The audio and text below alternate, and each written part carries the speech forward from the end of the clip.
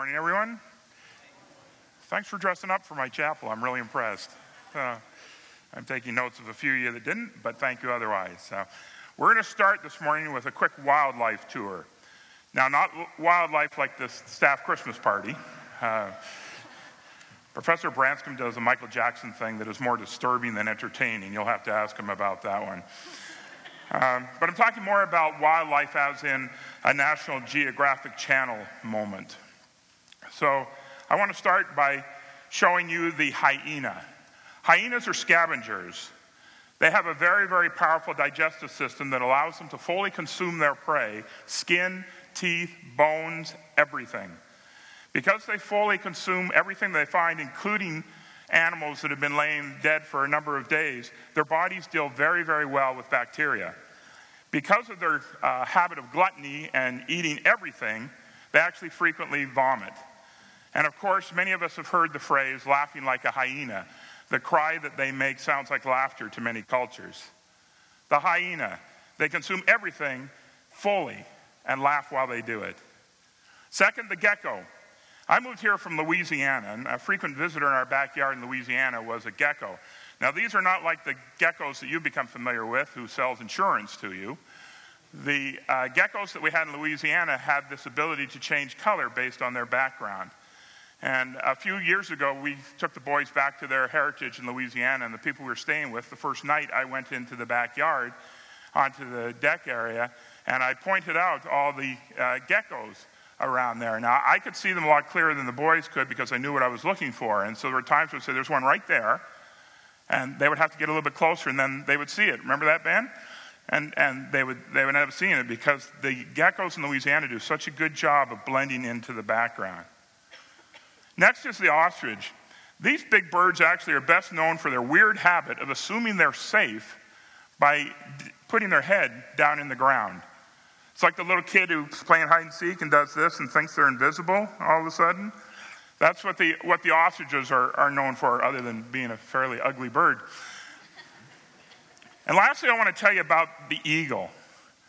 The eagle is beautiful birds that drift majestically above the earth, surveying what they see below and choosing their prey carefully from all that they see below. Their keen eyes can look down and decipher what they can use. And so if something looks like food, down they come and get it. If there's something that looks good for shelter, they'll swoop down and they'll grab it and they'll use it. I actually have kind of a soft spot for eagles. They're really a majestic animal to me. There's such like a nobility to them almost. Maybe it's the American half of my dual citizenship that causes it, but they almost seem like a classy animal to me. For many years on the Kingswood campus, we actually had an eagle that flew over. I used to love it when we'd kind of stop and watch it because it was such a neat thing to see. We haven't seen it for a couple of years, so I don't know if it moved on or if it's in... Oh, you've seen it? Okay, still around. One day, in fact, we dressed up Steve Elliott as a rabbit and shoved it out on the lawn just to see if the eagle would come by. A few hours passed and he wasn't snatched up, so I just assumed that the eagle had moved on. I'm actually kind of glad that the eagle did not take Professor Elliott. It might have made him sick. And we can get in a lot of trouble for that. Did you know that? There's a law that says you cannot knowingly feed a bird something that will make them sick. You've not heard of it? It's illegal.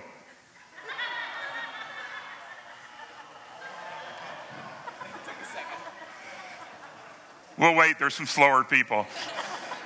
They're all dressed up, the neckties on, and the brain is just no blood circulation. So we'll come back to our safari in a minute because I'm gonna tie that in. Before we get too far in this, I also need to define popular culture. Culture stands above popular culture in that culture is a descriptive word that a sociology professor would use to describe descriptors of a group of people or a society. Culture would define the norms of that society that are based on historical assumptions, based on the opinions in the history books, mentorship, descendants through parents and other leaders, geography, whether they be a desert person or mountain folk, religion, race assumptions would be part of that, preserved art, preserved literature, excuse me, and so on. Culture is passed down through time and through generations. Popular culture is a different focus. And in fact, over time, may become culture. It's defined as the formation of habits and ideas that masses uphold in a current period. It is this totality of ideas, perspectives, attitudes, all these things that have kind of an informal acceptance or consensus. In other words, what people deem important today. And this would be fads, hero worship, political movements like global warming, modern art, current religious movements or influences, slang language, interior designers, fashion designers, and so on. It actually might be easier if I put it this way. Those time-filling TV shows and fluff publications would call these items hot as opposed to not. Culture dictates that you wear a shirt in public. Pop culture defines the words, advertising logo, or having bazinga written across it, okay? Oh, and another clarification I want to make here too is that popular culture is not defined as the secular world. And by extension, the church is not outside popular culture. The church lives in popular culture, and popular culture lives in the church. For instance, and this is a little off today, but it dictates the way many of us dress. Many churchgoers don't even own a suit jacket or a nice dress or fancier shoes. In fact, their fancy shoes are the newest pair of flip-flops they own. There's a fad right now to brand ourselves with tattoos and wear jewelry in all sorts of unique places. That segment is also very well represented in the church. And this is a recent thing because even as close as a little over 25 years ago, tattoos and piercings were extremely rare. Tattoos were for drunk Marines and jungle tribesmen. Piercings were for gypsies, pirates, and prostitutes. So you really need in the church is to be forgiving of that senior who questions the drawing on your arm or that hook in your nose, because the cultural shift has been fast and very abrupt for them. Your pop culture is providing with their culture. While you're showing off your latest ink, they can't understand why a nice Christian girl would choose to look like a prostitute. It's a cultural clash that they're having a real tough time with, so be very, very forgiving of that. Popular culture in the church is the reason so many churches have their pulpits hidden back somewhere next to the organ. We're a very visual culture as well, and churches use that. All sorts of presentation software, just like we have going on this morning. In fact, I get a real kick at it because I used to run the PowerPoint in summer shows. You would have a song that everybody knew. Maybe even a song you sing every Sunday. But when the PowerPoint went out, they were lost. Amazing Grace, how...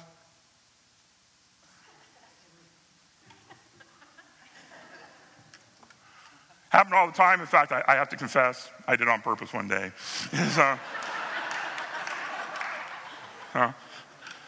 Now, it's not that we were gambling. It was a friendly bet. It was lunch at Cracker Barrel. But I said to the worship leader, you wait. I'm going to take I Surrender All, and I'm just going to stop. And you owe me lunch if half the congregation stops singing. So many of them stopped singing, he actually owed me 2 lunches. It really worked well. So don't do that. So... The platform personnel often refer to elements of popular culture as a means of making a point or connecting. Quirky events from the newspaper are used as references are to current movies and to television shows and so on. The church is really not separate from popular culture. We really can't avoid it. It's always been this way. We just have different challenges with it. Theologian Karl Barth is credited with saying, preach with the Bible in one hand and the newspaper in the other. I guess nowadays the newspaper, we could say some sort of web presence. Since pop culture is chiefly driven by media, web, chat groups, TV, movies, music, and so on, and since on any given Sunday more people gather in front of their screens than churches, and since most of us never ever take a Sabbath from our media, I want to deal with media influences of established popular culture. And wow, that's the introduction finished. So you didn't make any plans for 1 o'clock, did you? I want to thank Elizabeth and the chapel committee for inviting me this morning. This is a real honor and a responsibility. And thanks to Corey and Mrs. Proud. You did a good job up there where we are. So,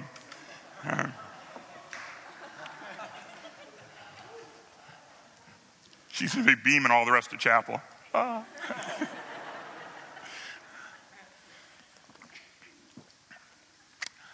So what's the big idea for today? What do we do to respond to popular media culture? Let's try this with some Bible references. Matthew 5:13-17, often referred to in the Bibles as the salt and light thing. Can you read that? Is that readable for you up there?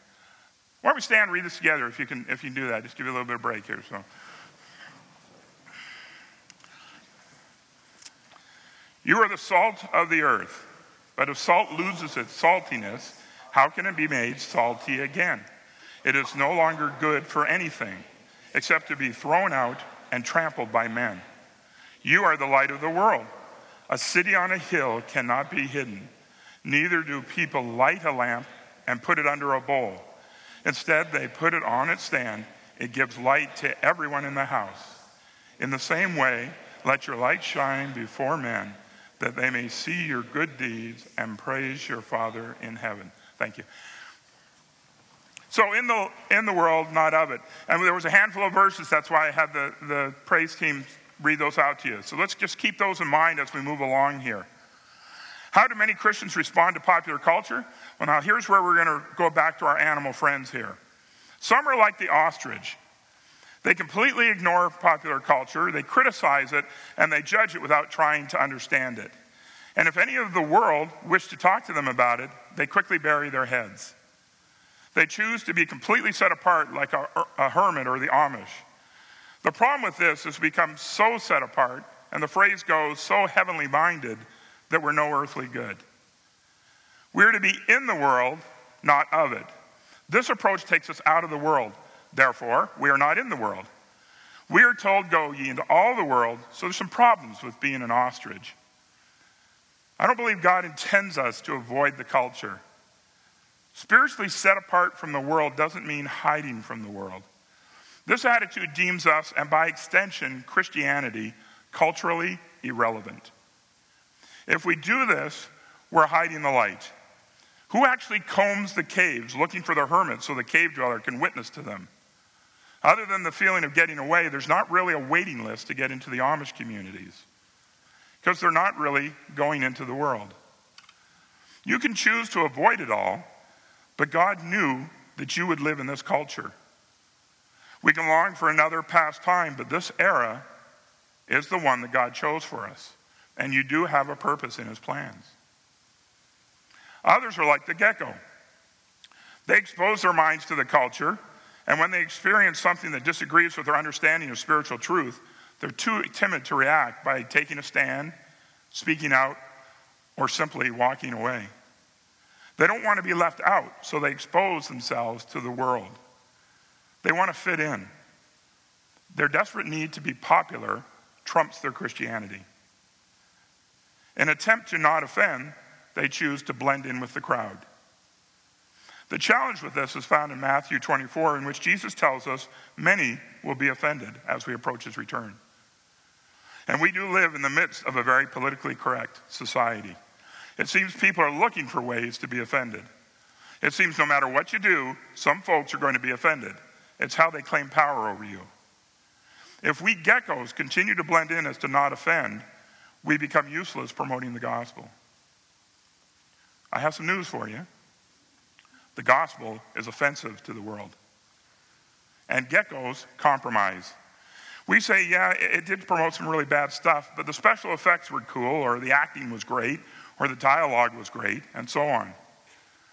I did this once in college. I went to see one of those Friday the 13th slasher films. It glorifies murder and raging hormones. Not something I should see ever, let alone during my college years. But you know where I went? It was in 3D. Something very unique at the time.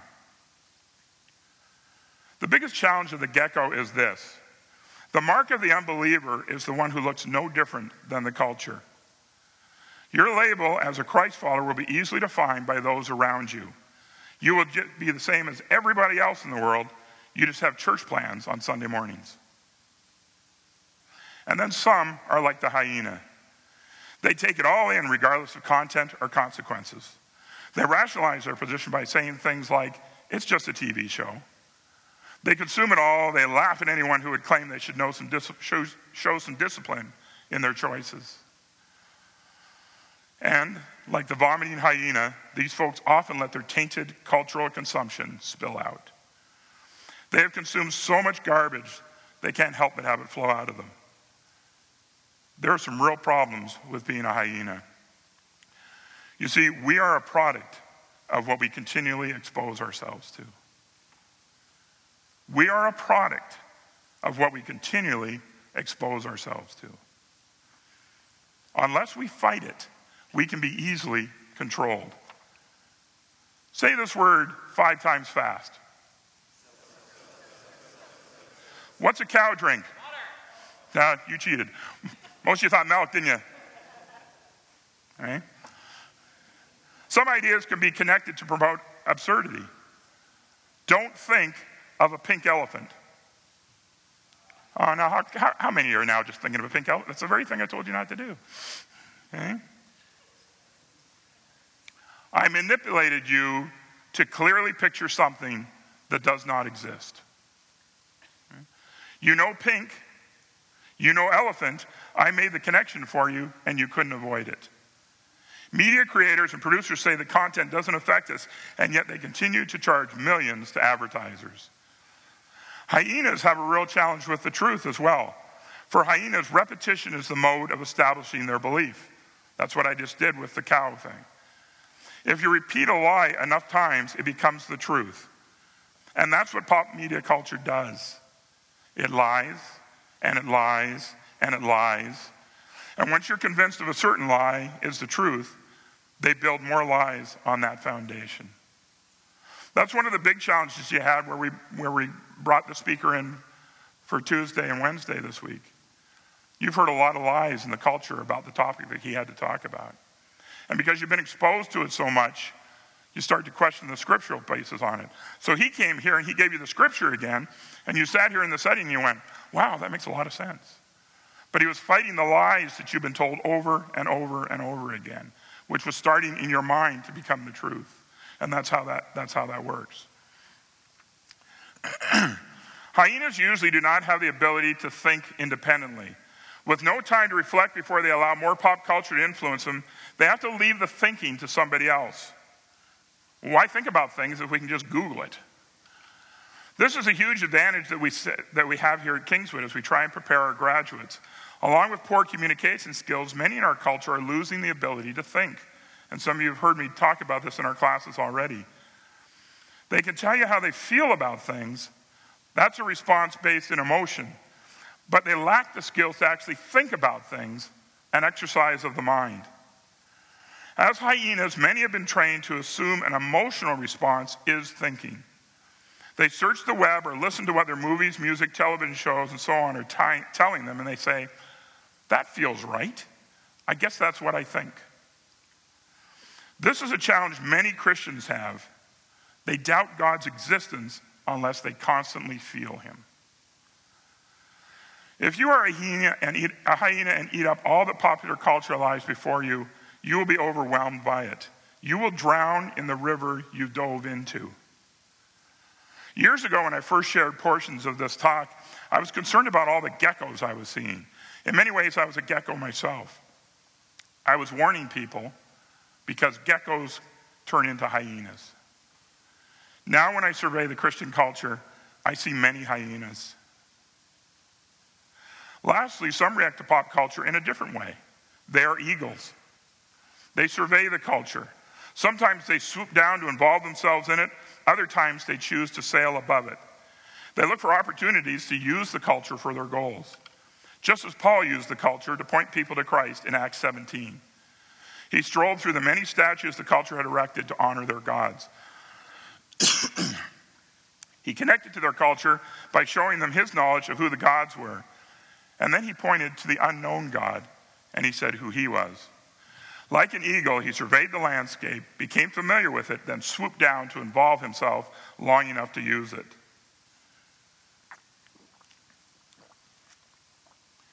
You see, being salt and light is the goal. We're to go into all the world. Salt is designed to enhance and season. Salt on its own, useless. Salt applied to something, very useful. Light has to shine on something to be useful. Light needs darkness to be useful. Nobody points a flashlight at the sun to get a better look at it. And by the way, if you can find the sun, that would be a good thing. Eagles use discernment. Discernment is keen insight or good judgment. The Bible usually uses the word when describing the ability to tell right from wrong or truth from lies. Discernment must be forefront as you enter the culture. Listen and learn about the culture, compare it to spiritual and scriptural truth, understand what it means and how you can use it. And so we come to this point where I'm going to give you a few suggestions to guide you along through this. Realize first, our fight is with ideologies, not current culture. But here's some guidelines I suggest. It does come down to motivation and discernment. Above all, be honest with God and with yourself. If you're not willing to be honest before God, none of this will matter. All a man's ways seem innocent to him, but the motives are weighed by the Lord. Beware of being a stumbling block. Your witness, your life, is being watched. The very best local reminder of this is on our hockey rink. Don't just cheer for our team. Pray for the team. Other hockey teams take joy in baiting our players. They're trying to make them hypocrites. We are being watched and we are being tested. And I need to tell you as an aside, I put that example in my notes for this about 2 weeks ago. And I understand we had a little bit of a problem the other night at the hockey game near the end. And I did check with the coach here to make sure it was okay to share this. But I wanted you to know I'm not talking about an individual thing happening there. I want us to be cognizant of that in general, that we get baited, especially on the hockey rinks. And those of you in the stands as well. So just keep that in mind as we do that. When it comes to pop culture, limit exposure. How much of your time is spent connecting to the media culture? Should you be doing other things? You're at school, maybe there's a term paper due. You could be studying, there's exercise, reading, praying. Here's a weird one, actually interacting with people. Did you ever consider this? Think about how much time and effort goes into maintaining your social networks and what it takes away from your here and now networks. We've all seen it, people that finally get a chance to get together in a restaurant, and 3 out of the 4 are doing this. The third one's sitting there going, why did I arrange this? Huh? Is that really the priority that we should have? It's interesting to me because if you don't work on your here and now relationships, who are you going to text in 5 years anyway? You didn't build any relations. Huh? Most of us know people that are constantly connected to their social media. If only God would join their chat group, then they could spend more time with them. This is actually a real challenge for me in the classroom, often as a professor, but because I do wellness and get to watch some other people teach, sometimes it's as an observer as well. I just can't get my head around the habit of people sitting in a classroom doing other things on their screens. Like, do you know how fortunate you are to be here? I wrote down, there's 35 million people in Canada, a great deal more in the States, 316 million in the States. But to make this point and make it easily, we're going to assume you're all locals. You all came from the Maritimes. There are 2 million people in the Maritimes. If we do the math of how many students we have here and how many people live in the Maritimes, you are 1 in 12,000 people that are able to be here. And this is a really special place. I believe God's favor rests on Kingswood. He arranged for you to be in this place at this time, 1 in 12,000. He's directed and shaped all the lives of the faculty to be here for you at this time. We have sought his wisdom in creating our curriculum and our individual classes. We firmly believe his hand directed it all to focus in on this time for you. And many of you spend the opportunity texting or improving your useless game scores. It frustrates me, but I actually believe it really grieves the Lord. I truly do.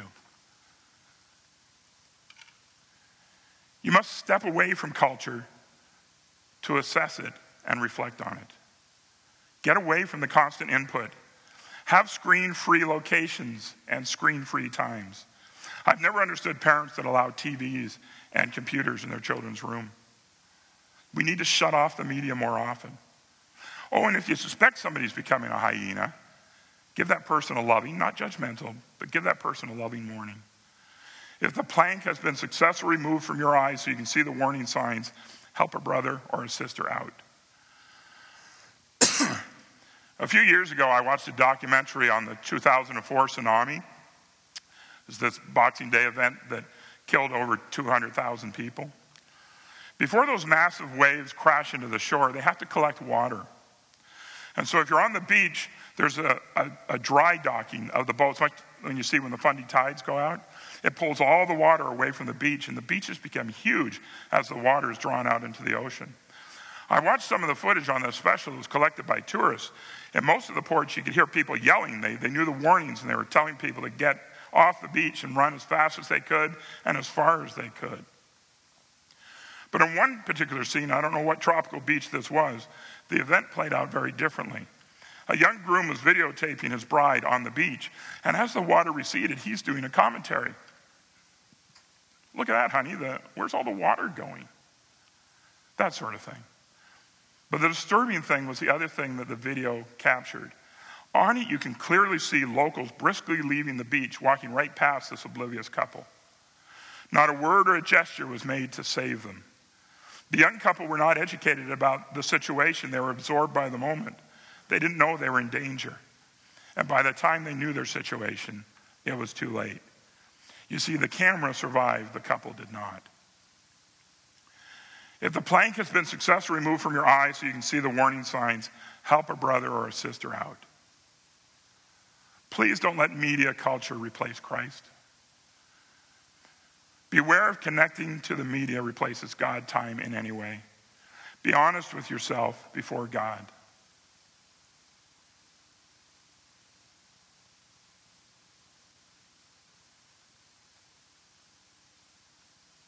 See, we don't like the silence. We've been taught it's awkward. Meanwhile, God is craving just 1 minute alone with you. Funny how the silence connected most of you. It's probably one of the few times this morning I had the attention of the whole room. That's why I looked around. You were all with me when I went silent. Would that maybe work with God? God needs you to be quiet at times. God needs your mind at peace. Don't feed your weaknesses. If seeing violence makes you violent, avoid violent content. If pornography draws you in, avoid even mildly sexually based media. If marital commitment ends up being an issue, avoid shows that seem to promote adultery and fornication. If anger is an issue, avoid much of the content of secular rap artists and so-called reality shows. Both of those mediums promote a great deal of anger. Be honest before God about this. Always look for the connection. Do we believe God speaks in the cultural context, or is it only in the Christian context? He's in the world, but not of it. It's basic Sunday school theology, so we know God isn't contained only in church buildings and Christian homes. He's everywhere he wants to be. But we don't always act like we believe that simple truth. Media is powerful, music moves, drama is compelling. Movies are the stained glass windows of the 20th century. A quote from Michael Catt, you're familiar with him with the Sherwood Pictures. Cinemas actually could be the modern equivalent of parables. They have a potential to spread a good or a bad message. We could be called upon to be the interpreters. As you know, Jesus himself used parables to expound on his message. And as powerful as any sermon may be, a personal story, either true or fictitious, can have a far greater power. If all those World Vision type commercials have desensitized the population about Africa, a viewing of Hotel Rwanda will bring it back strongly. Know the ideas behind the playbook of the culture. As I see it, the media attempts to teach us, among other things, it's all about you. Live for the moment, demand it now. There's no penalty for ignoring godly parameters in regards to sexual activity. Language skills are optional in reference to poor grammar and definitely in foul word choice. Skin deep beauty is all that matters. You're an idiot if you don't vote for the candidate with the ultra-liberal policies. Disagree with Obama, you're a racist. Disagree with Hillary, you're anti-woman. Unless you promote homosexuality, you're a homophobe. Parents are dummies and should be considered the enemy, especially fathers. Fellows, if you want the sexy girl, you must drink a great deal of our brand of beer. Because there's nothing that attracts the girls like a drunk reeking of beer, right, ladies? Shopping makes you happy. Marital commitment is unrealistic. There are no moral heroes. Everyone is hiding something nasty, and we need to expose it and drag them down. If it feels good, do it. Here's one for you, Kirk. Truth is relative. I didn't lie. You asked the wrong question. Arguments are won by the person who shouts the loudest. And if it's of any value, it's entertaining. I often ask my boys, what did that show, movie, or commercial just try to tell us? Oh, and here's one more to add to the list. Christianity is the enemy. Don't let culture tell us how to be Christians. Trust your Bible. Trust your spiritual leaders. Search logos before you search Google. I'm really wary of Christians who have made it their life calling to blast the church. We've heard some of these folks even standing in this pulpit over the years. For the most part, the mainstream media hates the church. Why would any Christian trust the opinion of CNN, NBC, ABC, CBS, or any other mainstream outlet? Their media hounds seek out that 1 in 1,000 Christian embarrassments to feature on the news. And yet these Christian church bashers seem to shape their opinions based on the content of the media pop culture, a culture that is trying to discredit the church. You know this, but remind yourself of it. We are the church. We are. Not what you see on CNN. Beware of the rating system. It ignores morality and only addresses specific elements, not the overall morality and ideology. They use it as a checklist of vices. Since it only counts from this list of vices to make its determination, the system is flawed. The adult ratings are a great guideline. For most, this is true, and we likely should avoid blatant genres altogether, like that stupid slasher movie I mentioned earlier. Why a mature Christian would flock to every chapter of an ultra-violent franchise or a known sexually explicit film, it's just beyond me. What Hollywood deems as adult entertainment is far from adult. Why, when you have the choice between drinking clean water or muddy, would you choose the mud? There are some exceptions worth mentioning. In some very rare occasions, the R rating is misleading. Although rated R for violence, I consider The Passion of the Christ to be a very good film. I would say that of most of Schindler's List, although there are some scenes I would disagree with, it also deserve the R. The Billy Graham film on Corrie ten Boom, The Hiding Place, was a violent film in parts. It was given a PG-17 rating. It's still a worthy watch. Those are rare exceptions, so I urge you trusting the R. But the fact of it is, if the Bible were initially published today, it would be given an R rating and Christian bookstores would ban it. The point I'm making here is not to promote you playing viewer Russian roulette with R-rated films.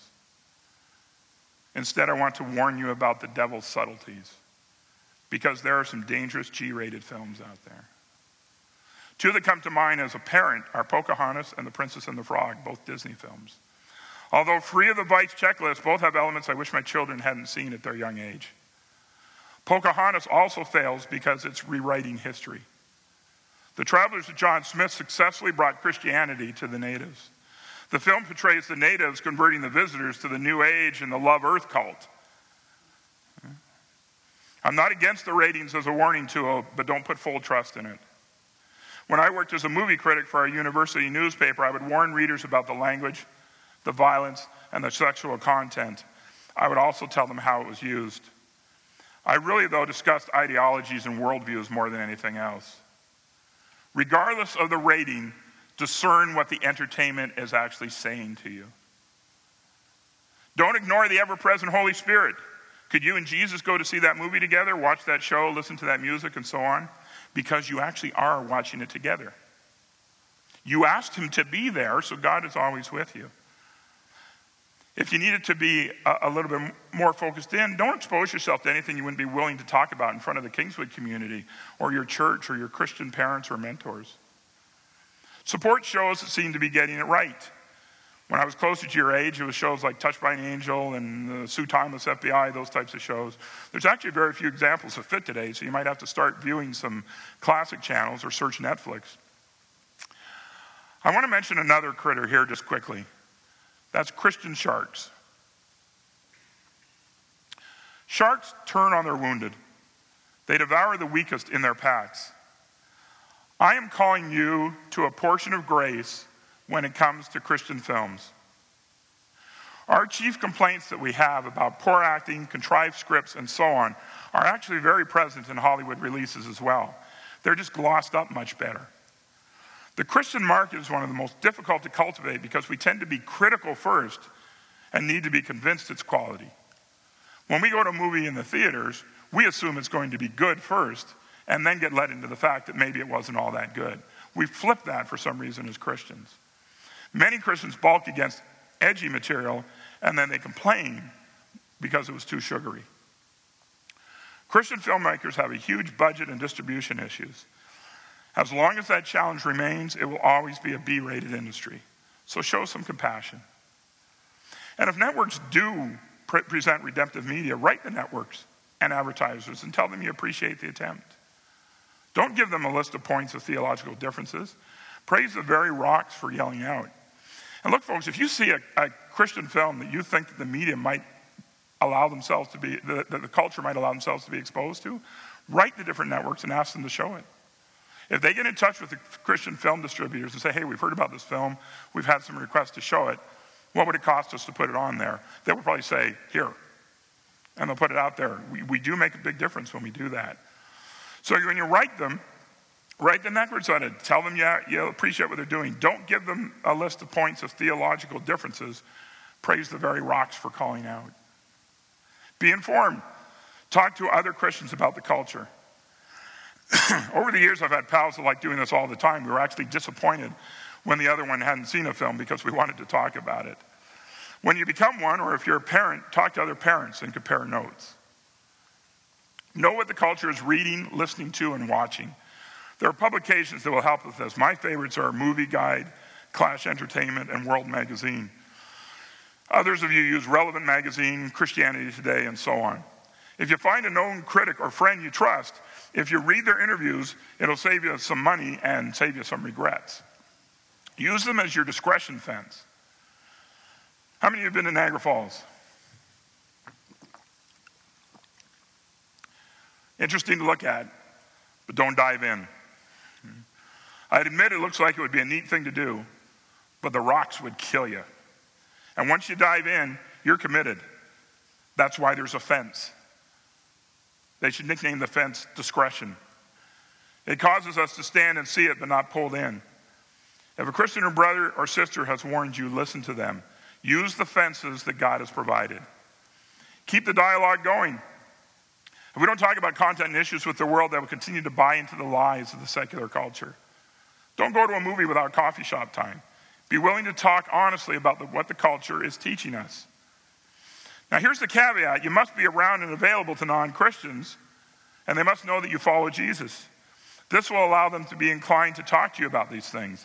It may be in the form of a challenge, but at least it's dialogue. Cultivate a knowledge base. Condemning based on assumptions will just shut down the dialogue. Now folks, that doesn't mean you have to see it to discuss it. Don't expose yourself to garbage just to create a knowledge base. I actually love this quote that we have from my buddy Kenny Sailors. He's a Christian filmmaker who will actually be with us on the Kingswood campus in February. He'll be coming and talking about Christians in media. I think I'm going to get physically ill if I see one more Christian post or comment saying, I'm going to see Noah to start a conversation. My friend, if you need to spend God's money and over 2 hours of your life on an anti-biblical movie just to start a conversation with an unbeliever, you've got bigger problems to worry about. But Mr. T, how can I talk about it if I haven't seen it? Listen, folks, you can make what you've heard, or you can make your assumptions a question. I heard this, or I'm assuming this. Is that true? Be spiritually smarter through it. God knows it all. The more you approach God, the more wisdom he'll grant you. King Solomon flat out asked for it, and God gladly gave it to him. Cling to Psalms 119, 125. I am your servant. Give me understanding so that I may know your decrees. Seek and apply the wisdom God is more than willing to grant you.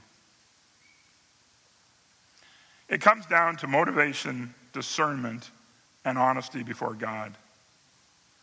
Pop culture is our culture. We can't avoid it, so let's use it. Let's shape it for God's glory.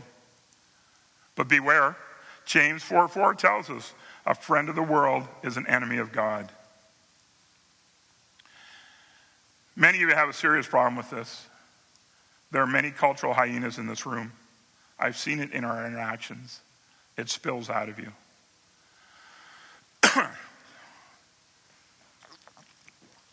Last Friday, Scott Rhino went on a bit of a tangent. He called some of you out on some of the shows that you were watching. He pleaded with you to stop watching shows like that. I'll admit to my broken humanity, my first reaction to that was, hey, stick to your assignment. That's what they asked me to tackle. Now my stuff's going to be a repeat. Hey, when it comes to being petty, I'm an overachiever. But I actually didn't stay there very long at all, because I believe God was in that moment. He needs you to hear this twice, and not just twice, but again and again and again and again until you hear it. Listen.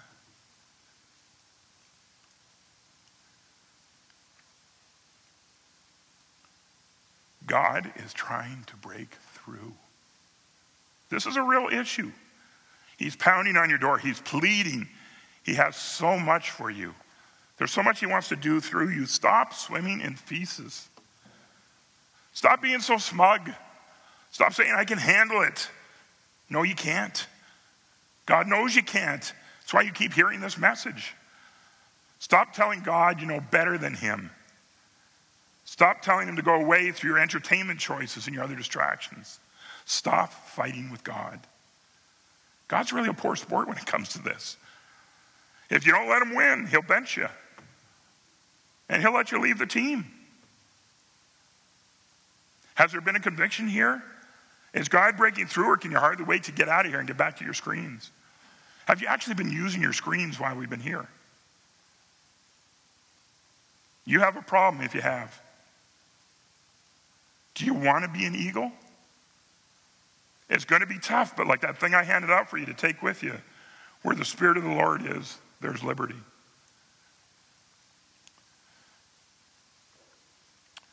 I don't always open the altars, but I think I need to today. And so the altars are going to be open. Come up here and throw away that hyena mentality. Spend some time seeking God's voice. And praise team, you stay where you are. I talked about the quiet. We're going to do a quiet invitation this morning. All right? Did a great job, thank you. But I'm just feeling that's what I need to do. For God's sake and your own, become an eagle. And we're just going to give a minute here. If people want to come to the altar, they can, and then we'll wrap it up in a minute.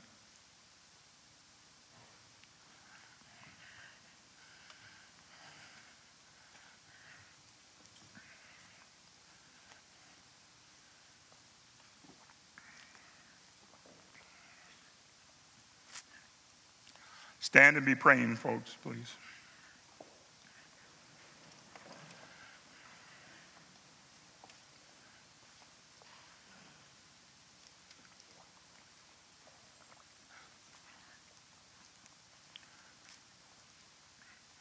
Come now if you need to. If you were convicted, do not walk out of here. That's you running back into it. And I'm not pleading like a charismatic preacher trying to fill this altar, but please, if this is spoken to you, you have a problem. You don't necessarily need to show it publicly by coming to this altar, but please don't run from this. You are blocking God with this. Please, I beg you. Okay? There's so much that can happen with this group if you let God in. Okay? There's so much you can learn that you're missing in your classes. There's so much of God's voice that you are not hearing because you're blocking it out. Please be eagles.